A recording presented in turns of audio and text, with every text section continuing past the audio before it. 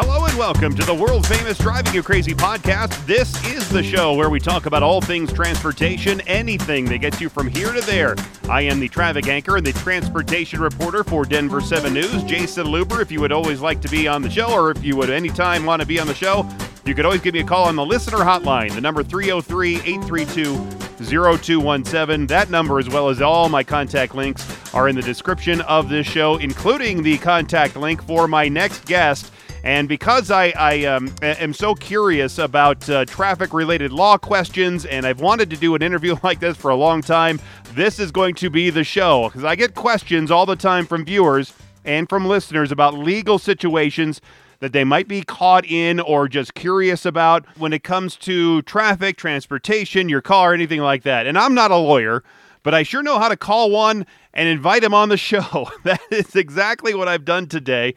Here to answer a barrage of traffic-related law questions is the Honorable David H. Parisman, founder and lead trial attorney at New York City's Parisman Law Firm. David has dedicated over 40 years of his life to advocating for personal injury plaintiffs in New York City and Long Island. And this year, David has been named a Best Lawyers 2022 Personal Injury Litigation Plaintiffs Lawyer of the Year awardee in Long Island, New York. David, I know you're a very busy man, so thank you for taking the time to be here on the world-famous Driving You Crazy podcast. Well, thank you for having me. All right, so you have a long history of helping people as a personal injury lawyer. When you look back at your life when you were a kid, what made you interested in becoming a lawyer? So many kids, they're interested in becoming a fireman or a policeman, right? Well, what made you interested in the law? Well, I've always been a relatively argumentative sort. My mother always told me I had an answer for everything. So that certainly led me in the right direction.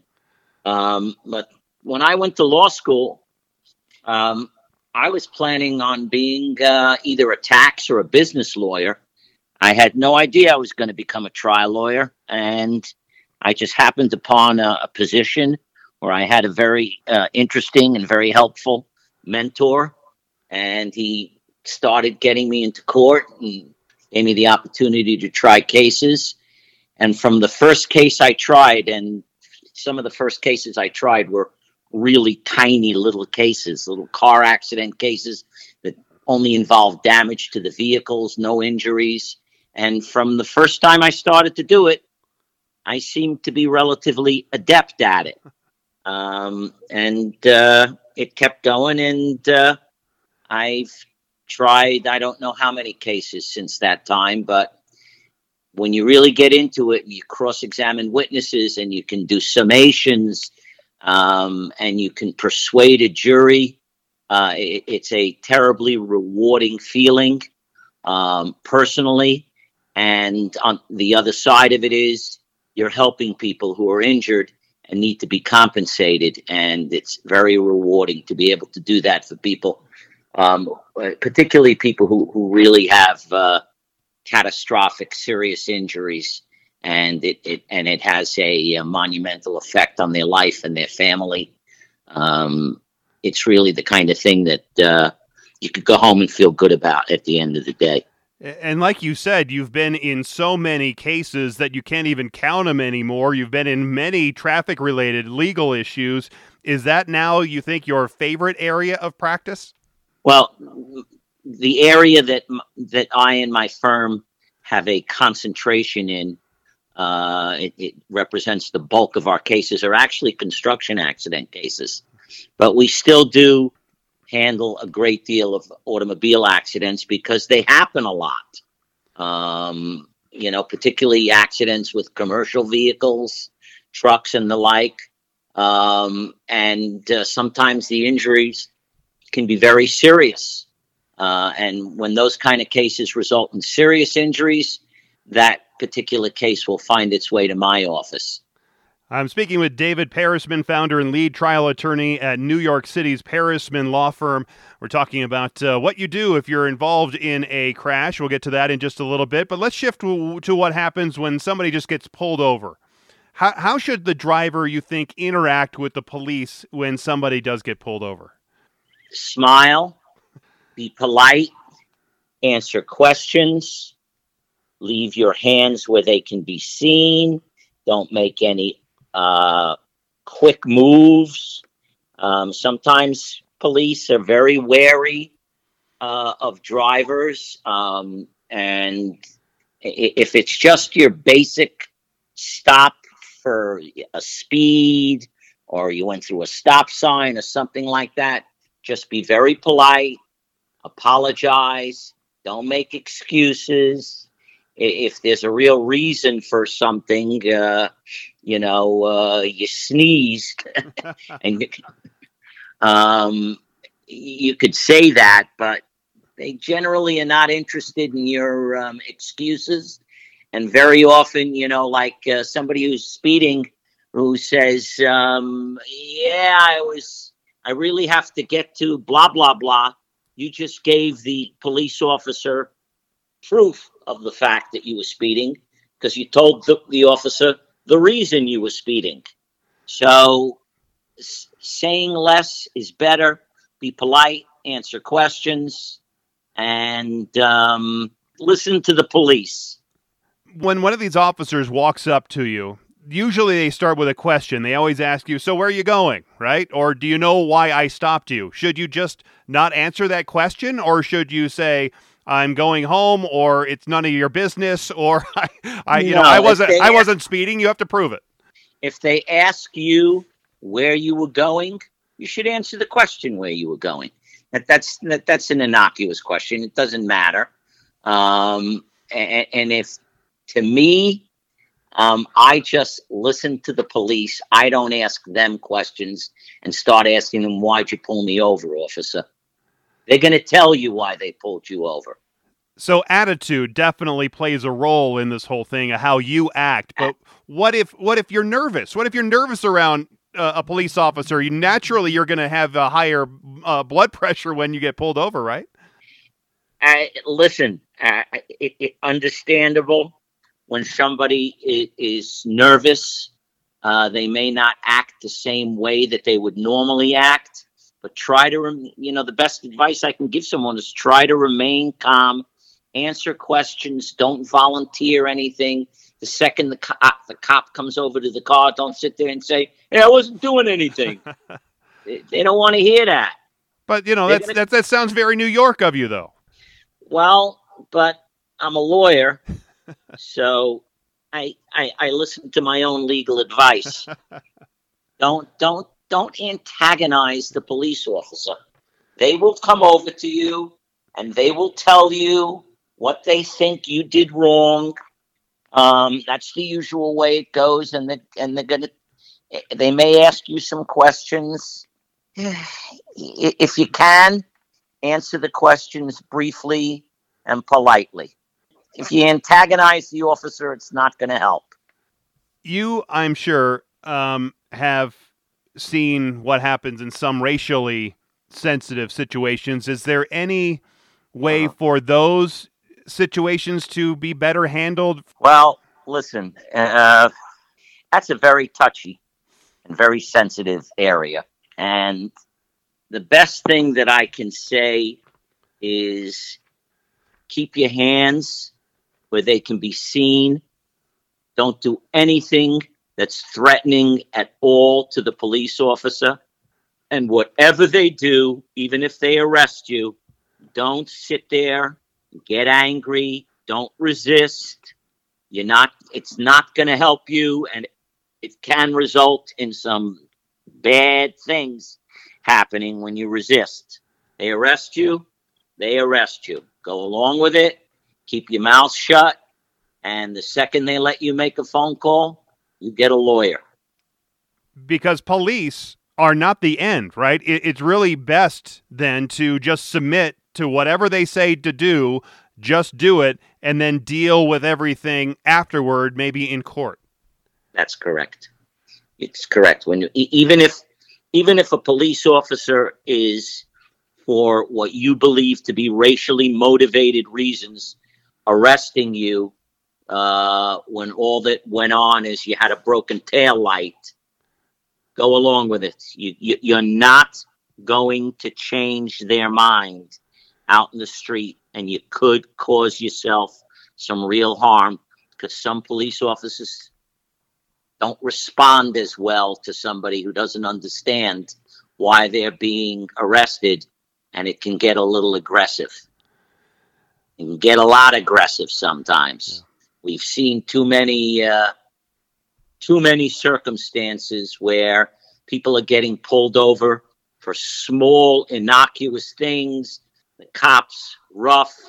The driver of the vehicle is non-cooperative, and before you know it, shots ring out.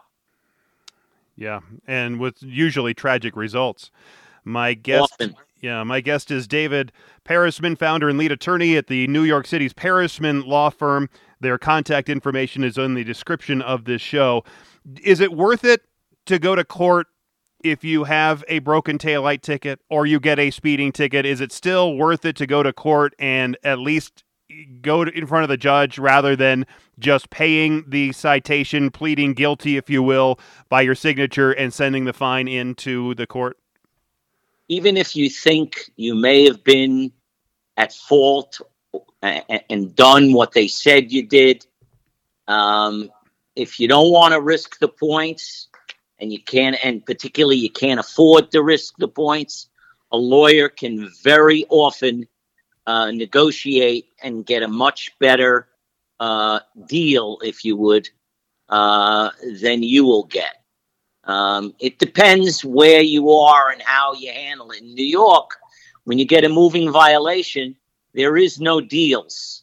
You cannot talk to a prosecutor, nor can a lawyer talk to a prosecutor and work out a better deal from you. Like if you were charged with going 85 in a 55, they can frequently knock it down to a 60 in a 55, which is a much lesser offense.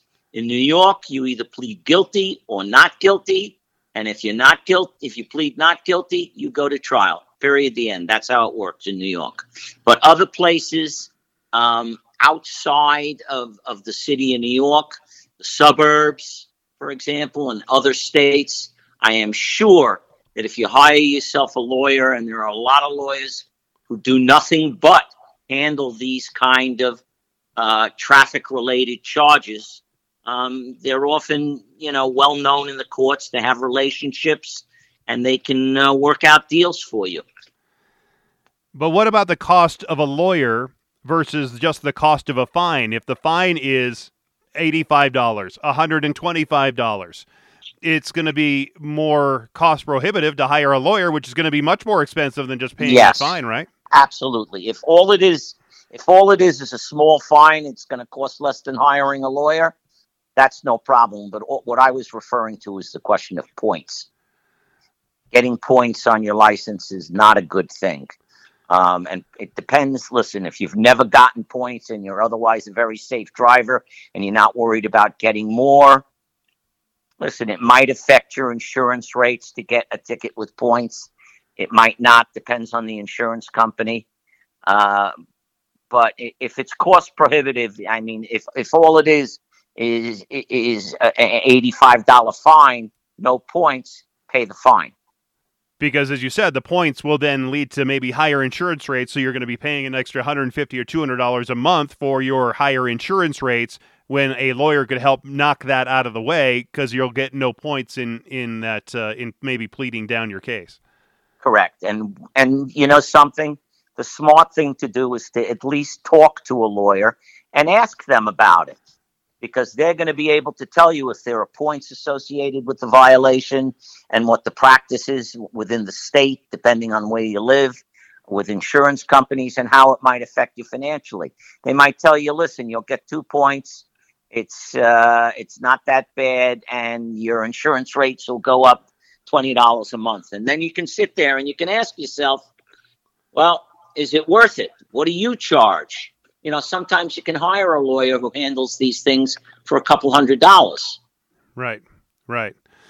We'll shift gears here for this next set of topics. I'm speaking with David Parisman, founder and lead trial attorney at New York City's Parisman Law Firm. How do you stop you think, or maybe what's the best way that society can help curb or slow down or just stop people driving under the influence? Is it higher fines? Is it greater penalties?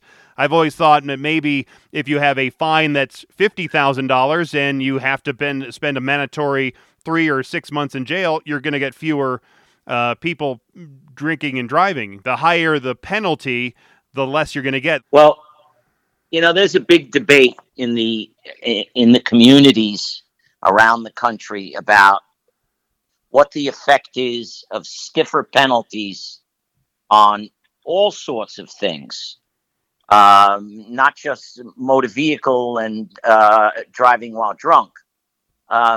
Clearly, in the days when people were able to get away with multiple DUIs without any real consequences, that might have an effect on. I could see how that would have an effect if the laws are that loose, but they're not that loose these days. Most places, because of the prevalence of driving while drunk, and all the accidents that have happened, and the fatalities and serious injuries that happen as a result of them. So does making the penalties worse always help? Not necessarily. It's not something that you can say yes or no to, but if they're unusually lax, that I think I could fairly state that may contribute to the problem, because people are aware of it. They know they can get away with it. On the other hand, I think the better solution is through education, testing. People need to be made aware of the fact that when you drive while you're intoxicated, you might kill yourself, you might kill some of your passengers, and you might kill strangers. And the consequences can be devastating. There is such a thing as vehicular manslaughter, and you can go to jail for a long time, particularly if you're driving intoxicated. So I think education is the key to it. We need to teach our children when they start becoming teenagers about driving while drunk.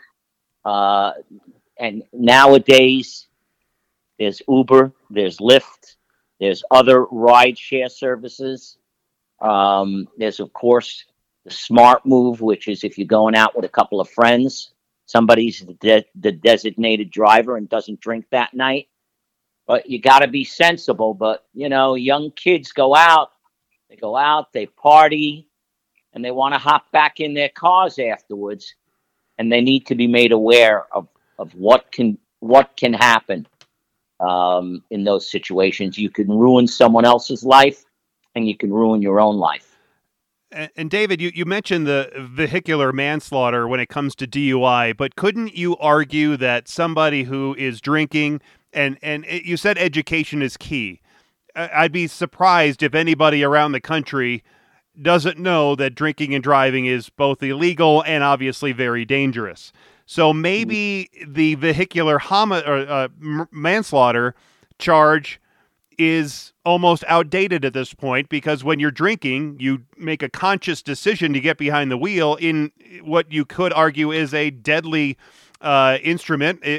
What's the difference between driving a car, a 4,000-pound car at 60 miles an hour, or holding an axe or holding a gun and killing somebody? So could you see it maybe going murder instead of just manslaughter, because the penalties are so much less with manslaughter, even though you're still killing somebody?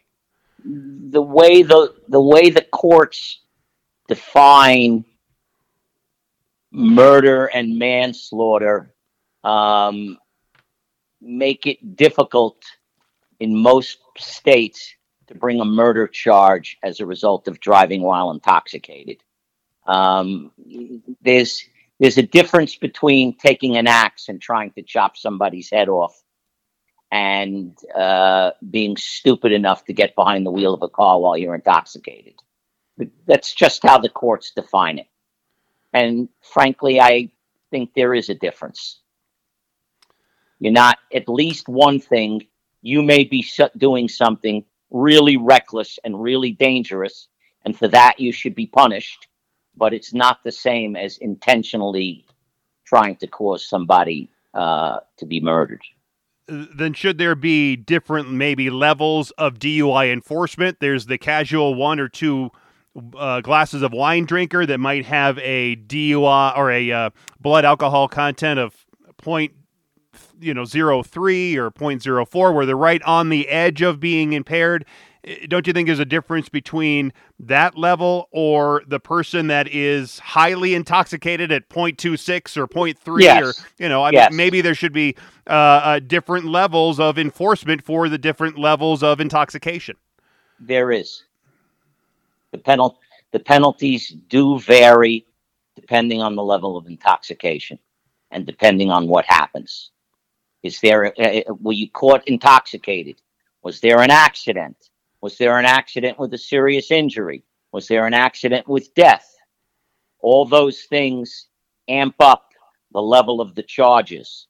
And then, of course, the level of your intoxication is also important. And it will affect a prosecutor and the charges that they can and will bring. What is your feeling about checkpoints, those random along the roadway checkpoints where officers set up shop, make everybody pull over, they contact them, and then either let them go or might ask somebody for more information about whether they've been drinking or not? Do you have to answer that question if you've been drinking or not? I think they may help keep drunk drivers off the road if people are afraid of them. Do I necessarily think they're constitutional? That's a big maybe, and more a question for a constitutional lawyer and a criminal lawyer than a guy like myself. But if you went through a checkpoint and you had or even had not been drinking, and the officer says, "Have you had anything to drink?" what would you answer? I'd tell the truth. It's the only thing. No. It's very difficult for a lawyer to advise a client to lie. And if I follow my own personal advice, that would be the same thing. Right. But I've seen, maybe you've seen those videos, or maybe you haven't seen those videos of people, the drivers, who then just pull up to one of these checkpoints and they open up their window just a sliver so they can talk to the officer. And they basically refuse to show ID. They basically refuse to answer any questions. And they repeatedly say, "Am I being detained? Am I being detained?" And until the officer gets frustrated, just lets them go. Because there are constitutional questions about whether they're able to pull you over without probable cause. Right. You're not supposed to pull people over without probable cause. It's like, it reminds me of the time once I got pulled over by a police officer, and he comes over to me and he says, your registration ticket, your inspection ticket is out of date. Now, it turns out it was a mistake because the car was relatively new. And I looked at the police officer and I said, and I probably shouldn't have said this, but I did. And I said to him, "You came from behind me, right?" And he said, "Yeah." And I said, "How did you know that sticker was out of date?" I said, "So can you tell me why'd you pull me over to begin with?" Right. And he said, I don't remember. I can't remember what he said. He made something up, and it was obviously I caught him sort of flat-footed. And I said, "Listen, I can make a phone call right here with you sitting here. I'll get my dealership right on the phone, and you will find out that this car is 3 months old, and whatever sticker should be on there should be a valid sticker." And he just looked at me, and I happened to have some of those PBA cards, and I handed them to him, and he went, "All right." And that was the end of it. But yeah, sometimes they pull you over. They got no probable cause, and that's the problem with these checkpoints. There is no probable cause, but states permit them, because if they didn't permit them, they wouldn't be doing it. Right. Yeah, and it's frustrating. I came across one in my life. I had not been drinking. The officer says, "Have you had anything to drink?" I had my whole family in the car. "No, sir." And then they just let us go. Obviously, I'm with my kids. I guess not obviously. I guess there are idiots that will drink and drive with their wife and kids in the car. But at least for me, it was no issue. Yeah, well, if you're at a checkpoint and it's not an issue, then that's the easiest thing to do. The problem is what to tell somebody to do if they do have a problem, if that officer checks them out. That's a more difficult question, and I am sure you'll get different answers from different lawyers. Some are going to tell you to do exactly what you just described. Take your ID, put it up at the window, let them see your ID, open the window a quarter of an inch, a half an inch, and don't answer questions. Some people will say that, and they may be right. It's also because you're out in Denver and I'm here in New York, the laws are going to be different from state to state. It's all going to depend on, and the law will change because over the years, what has been determined to be probable cause in certain circumstances is different one year to the next. My guest is David Parisman, founder and lead trial attorney at New York City's Parisman Law Firm. You can always get their information from the description of this program. Let's switch to what you really are an expert in, injury crashes. So after a crash happens, whether I am the one at fault or the one who was hit, do I need to call a lawyer every time? Well, the first question, do you need to call a lawyer every time? No, you don't need to call a lawyer every time. If you're in a circumstance where you're satisfied a few days, a week, 2 weeks after an accident that you have no injuries whatsoever, you don't necessarily have to call a lawyer. It won't hurt to call a lawyer because personal injury lawyers work on contingency generally, which means they get a percentage of what they recover for you. And you can always consult with a lawyer. They'll take your call and they'll talk to you and they'll guide you, and they're not going to charge you for it. If any lawyer in a personal injury type case, when you're talking to them about a car crash and possibly bringing a claim, tells you there's a consultation fee, call another lawyer, because there shouldn't be. That's not how it's done. That's all encompassed in whether they take your case or not. When they take your case, they get a fee. They get a piece of what you get. In New York, it's a third. In other places, it can be that much or more. But if you're satisfied that nothing is wrong with you and it's been a few weeks, you don't necessarily have to call a lawyer, but it won't hurt to call a lawyer and ask some questions. If you're not thinking about being injured and you're worried that you were at fault in the accident and that you may get sued, you don't necessarily have to call a lawyer, but you got to call your broker or your insurance company up and ask them what they think you should do. If it's a serious enough kind of accident, the circumstances might be such that you need to call a lawyer. Like not only if you weren't just speeding, but you were intoxicated, then you may have to defend yourself, and you should get the advice of a good criminal lawyer.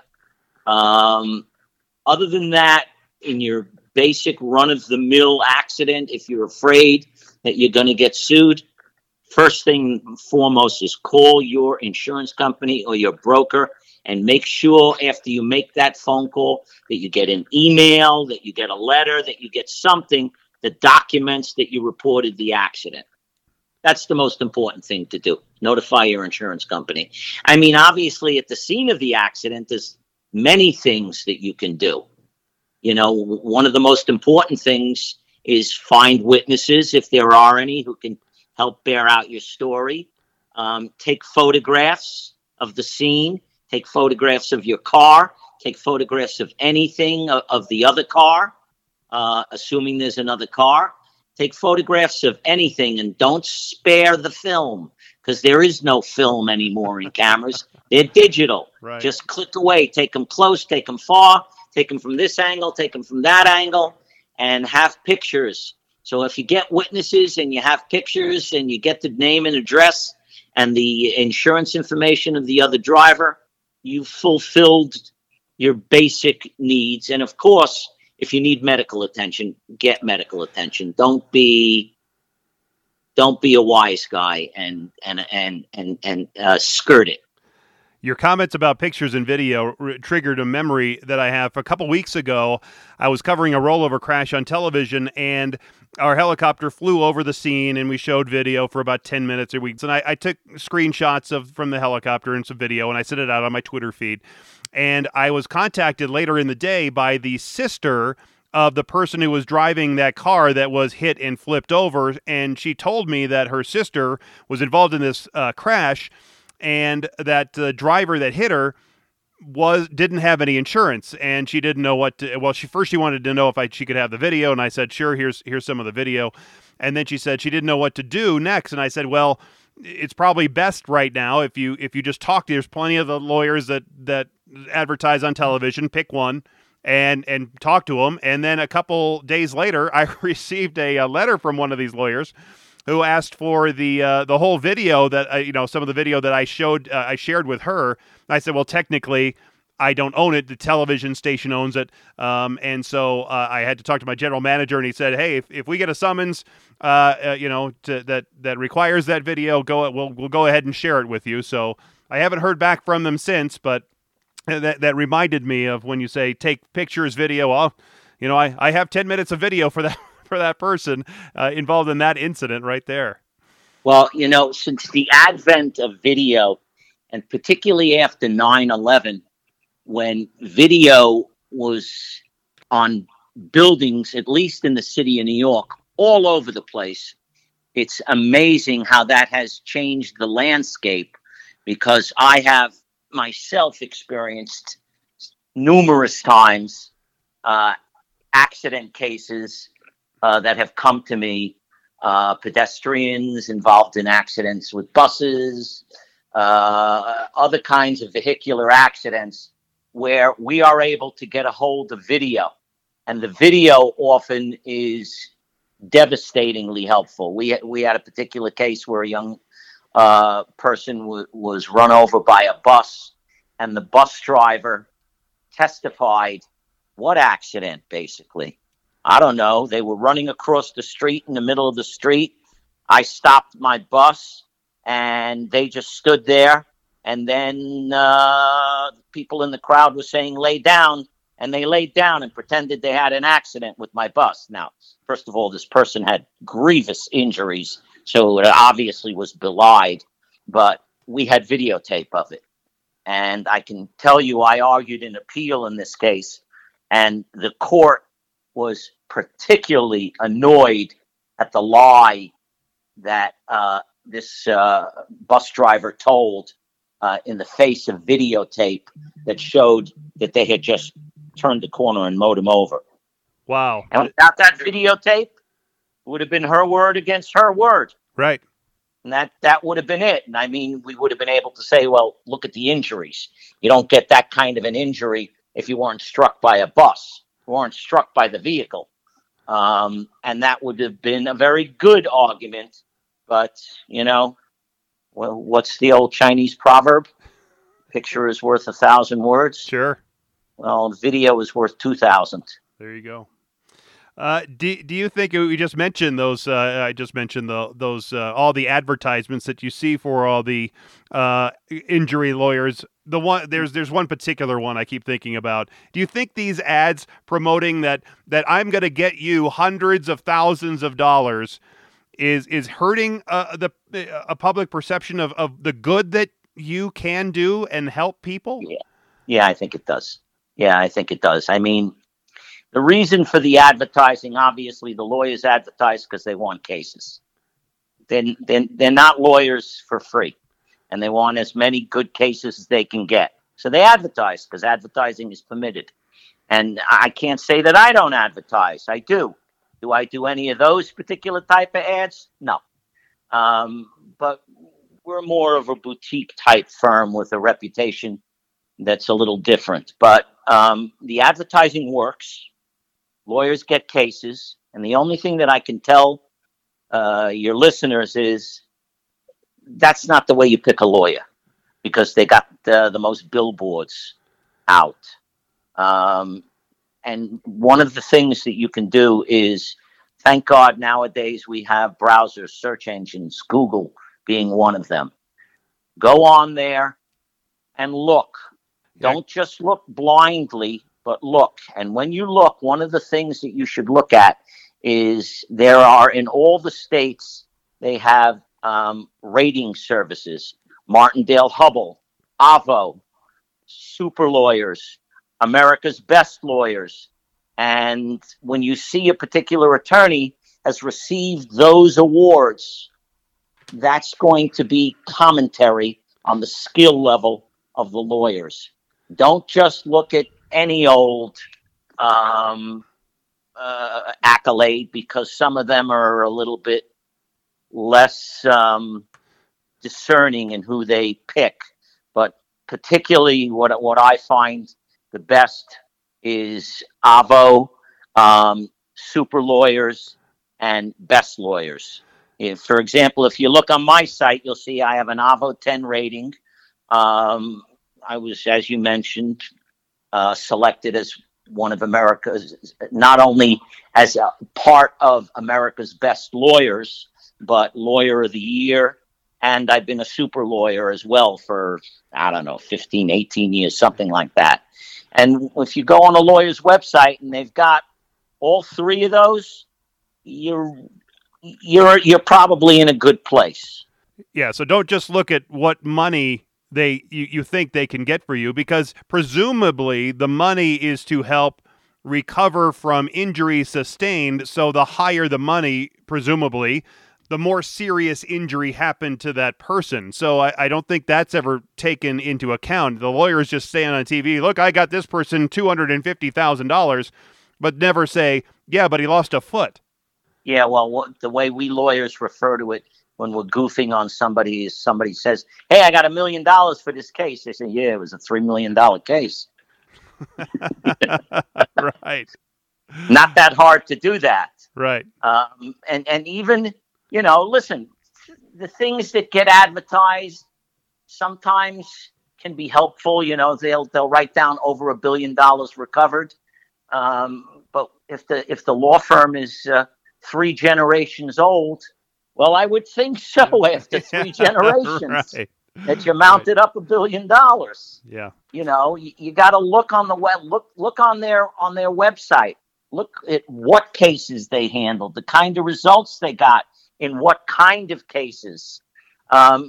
Do some research, and then when you go interview, you don't have to just go to a lawyer's office and hire them. You can go and say, I want to think about it, and go meet with another one.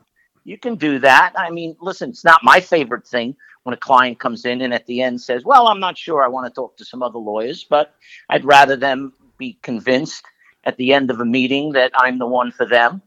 But if they're not, they're not. And I don't pressure anybody. And I just say, go look.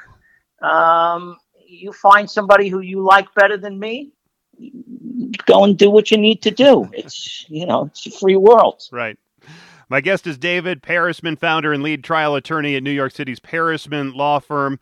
I want to switch gears to cell phones, and we all know how much of a distraction they are, because I think, honestly, if you think about it, one of the worst inventions that ever happened to a vehicle is the cell phone. Sure, they're super helpful in all other aspects, but when you're driving, it could be the worst thing that ever happened to the person while they're driving a vehicle, because it seems like nobody can ever put them down even long enough to stay focused on the road. When you see somebody pull up to an intersection, even before they get to the stoplight, they're picking up their phone to start scrolling through something. From your perspective, how dangerous is not just texting, but I think there's all kinds of issues with a cell phone, whether you're interacting with it in any way. I think actually people think they're texting more. They're really not texting as much as they're interacting with it, scrolling through their Facebook feed or their TikTok feed or whatever. So what from your perspective, how dangerous is using a cell phone while driving? Listen, I can only tell you what I do. If I'm driving somewhere, first of all, I have my phone mounted, and I have it mounted in a very particular place. A place where even if I'm looking towards it, I'm still looking out and over my windshield. And I put it there for convenience sake. And if I have to press a button to respond to a phone call, that's about all I'll do. If I, for example, am driving and I suddenly don't know where I'm going and I have to go on one of those either Google Maps or Waze or something to find my way, pull over, put your hazard lights on, interact with your phone, input where you need to go, make sure it's registered and going. It's already, it's picked up the scent, if you will, and going in the right direction, and then go. Other than that, there is no reason to interact with your phone while you're driving. If you get a text, and if you're foolish enough to look at it and you think it needs an emergent response, pull over. If you're on a highway, you got to wait. You got to wait till you get to a spot where there's an exit and go off the exit and pull over. Is it inconvenient? Yes. Should you do it? Yes. You'd be surprised how a couple of seconds of interaction with a phone can cause you to miss something or do something wrong on the road. Some states have varying degrees of rules regarding cell phone use, whether you can't pick it up, you can't interact with it at all. There's obviously age limitations in some states. Do you think there should maybe be a nationwide ban or nationwide rule regarding cell phones to make it more uniform across the country? Oh, boy. Now you're getting into another constitutional question because, lay people don't really think about it, but when there is talk about federalizing something, the federal government, there's what we call in this country is there's a separation between federal and state powers. For example, all states have their own criminal code of conduct, and those criminal laws are the laws that are usually prosecuted when people commit crimes. Some crimes are considered federal, for example, kidnapping. But for other things to be legislated, there has to be a constitutional basis that allows the federal government to legislate it. What they often refer to is the ICC, the Interstate Commerce Clause, and that has allowed for a lot of legislation to be passed that has on the federal level that goes through to the states. Do I think it would be helpful? Yeah, I think a uniform standard would be helpful. This way, when people go from state to state, they understand what the rules are. They don't vary from state to state. I want to switch gears another time for just the remaining few moments that we have here. I've had many friendly arguments over the years about pedestrians in the road in places they shouldn't be. Here's one example I've used many times. I was covering this story where a man was coming out of a gentleman's club. It was actually very early one morning, about 4 a.m. He was across from a golf course where he was parked, and he wanted to get to his car. So instead of walking about 50 yards to the signalized crosswalk, he ran across the road, crossed outside of any crosswalk, and actually was hit by a driver in a pickup truck.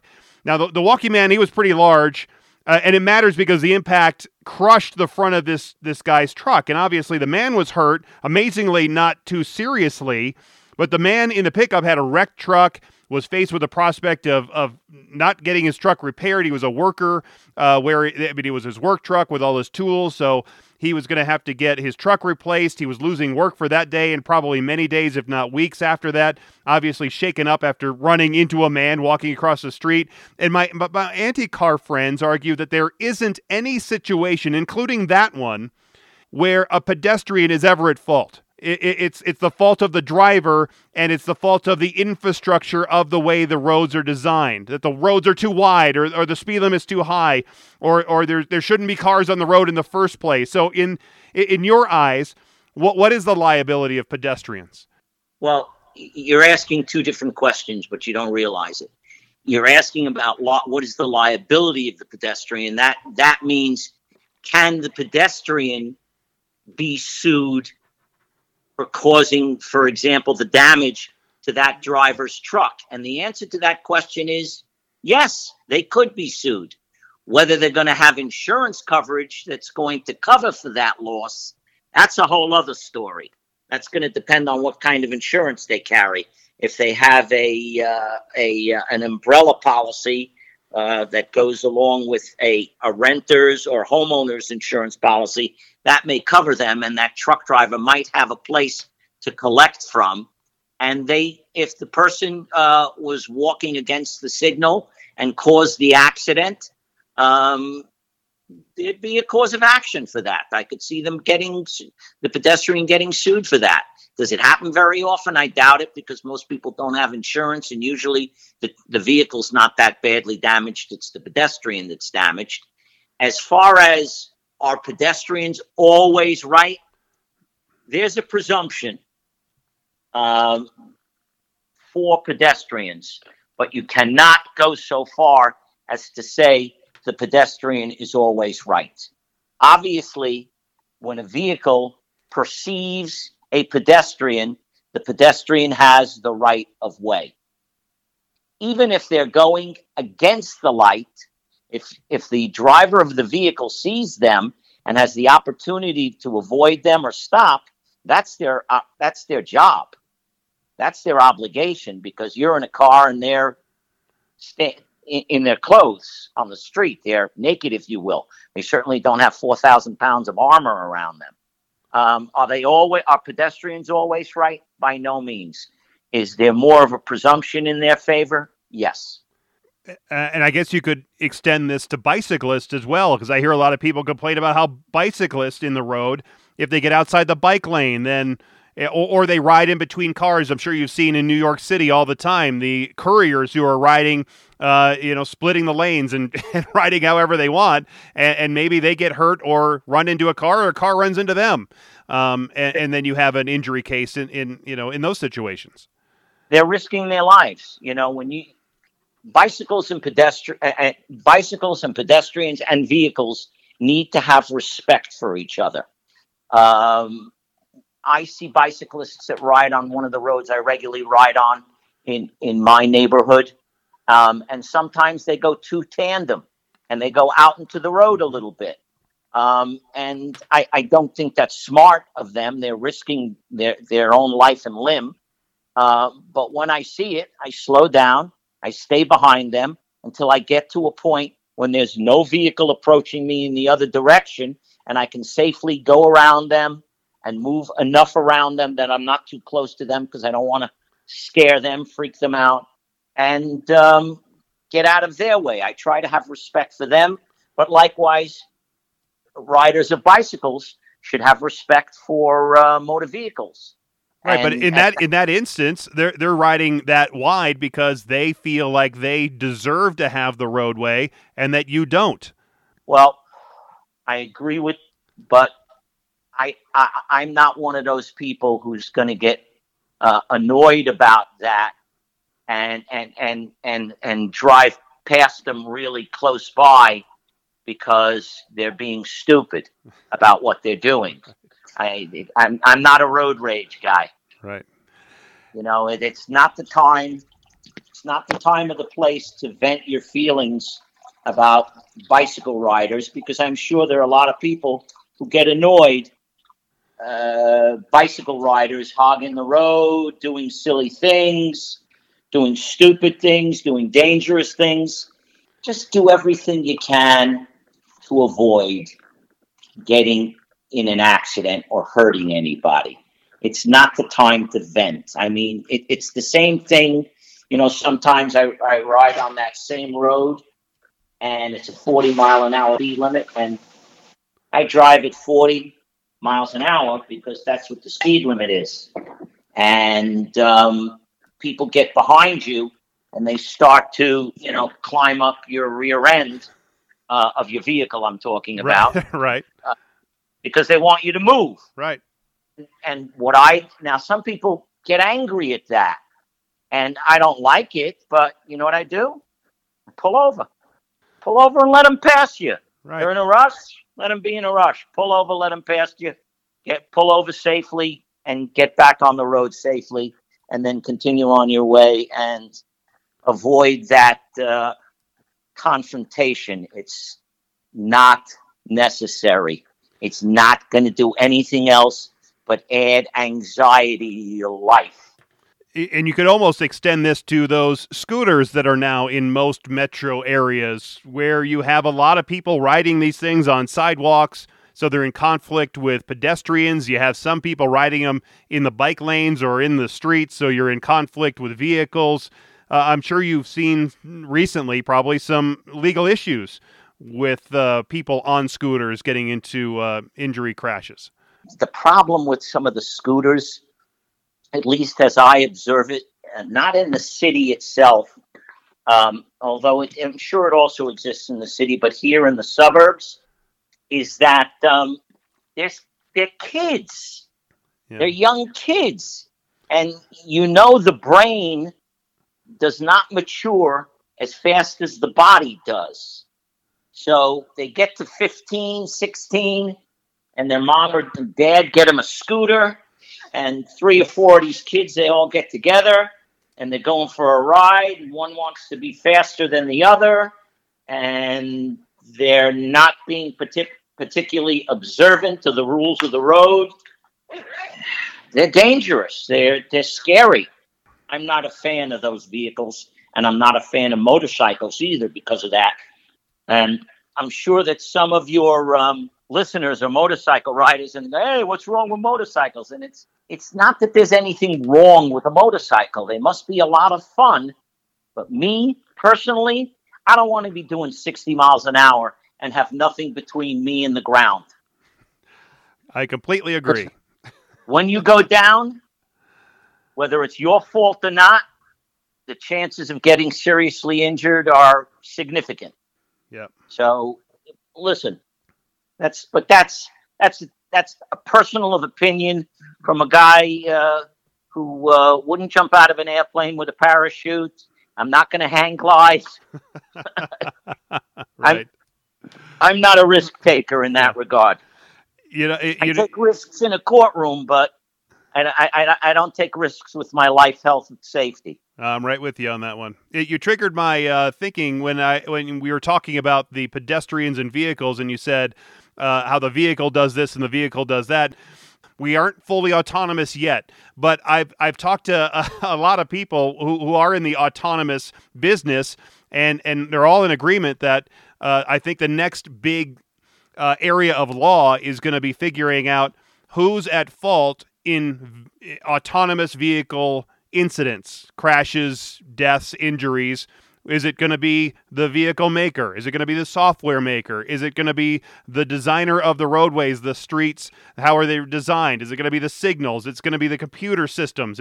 Who is going to be at fault when you have something driving and not some body driving?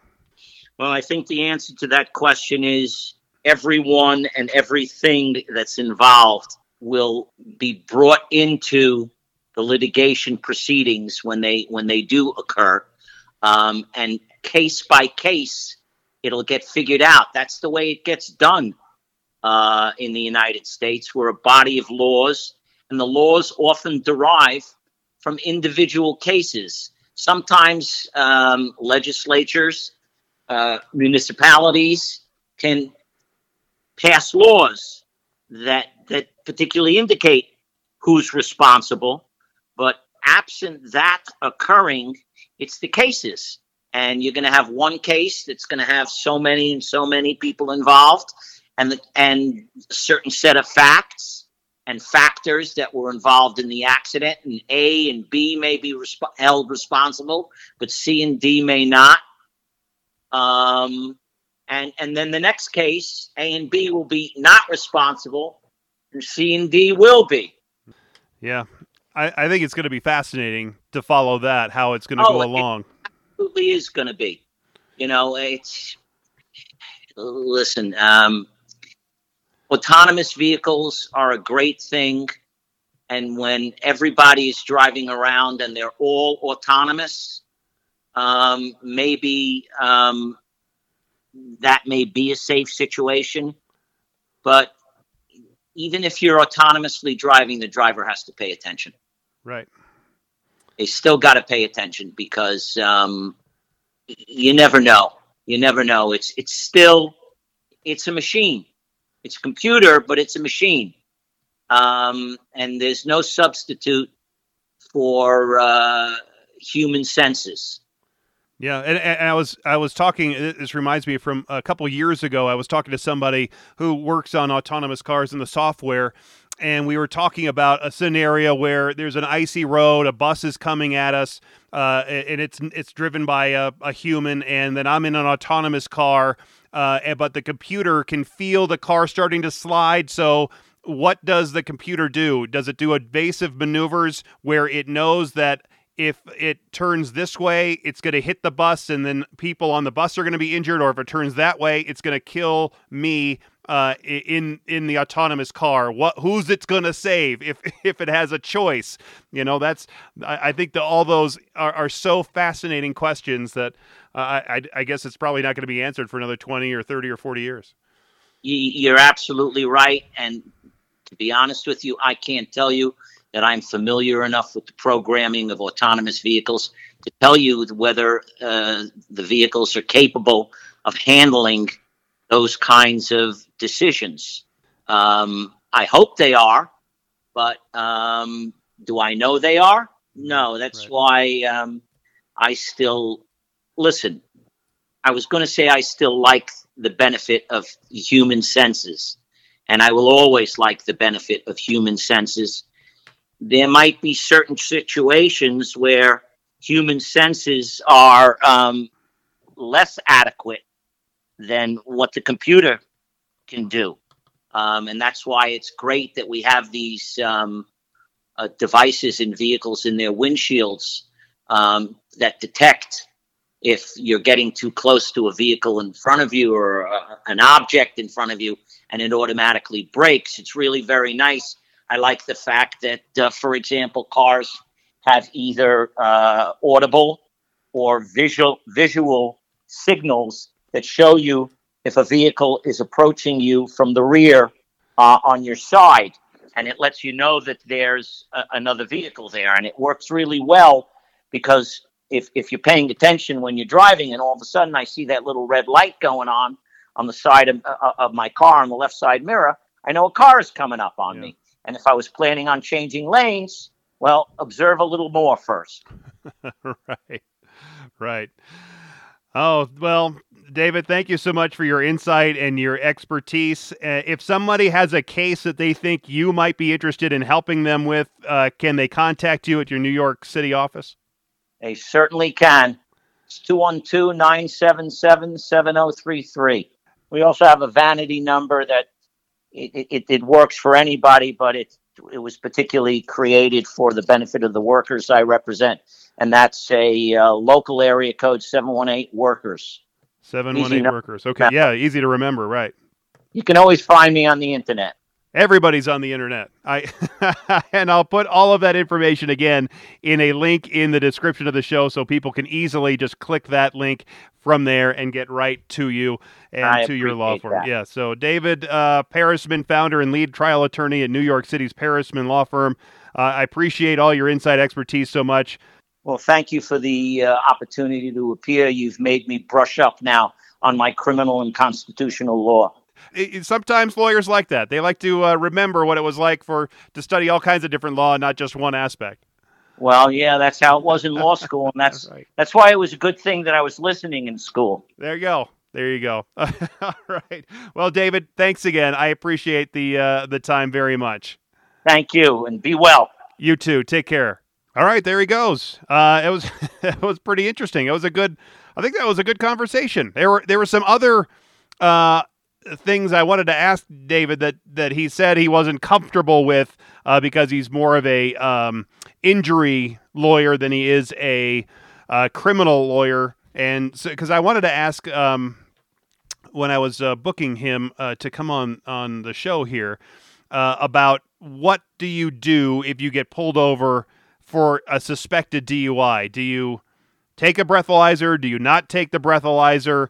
Do you take the blood test? Do you not? What do you do in those situations? I've heard that you don't take a breathalyzer. You just stay quiet. And if they suspect you, you never take the roadside test. You don't take a breathalyzer.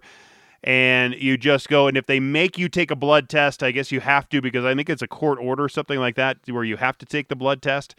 But I wanted to ask him about those things and then how they fight it in court.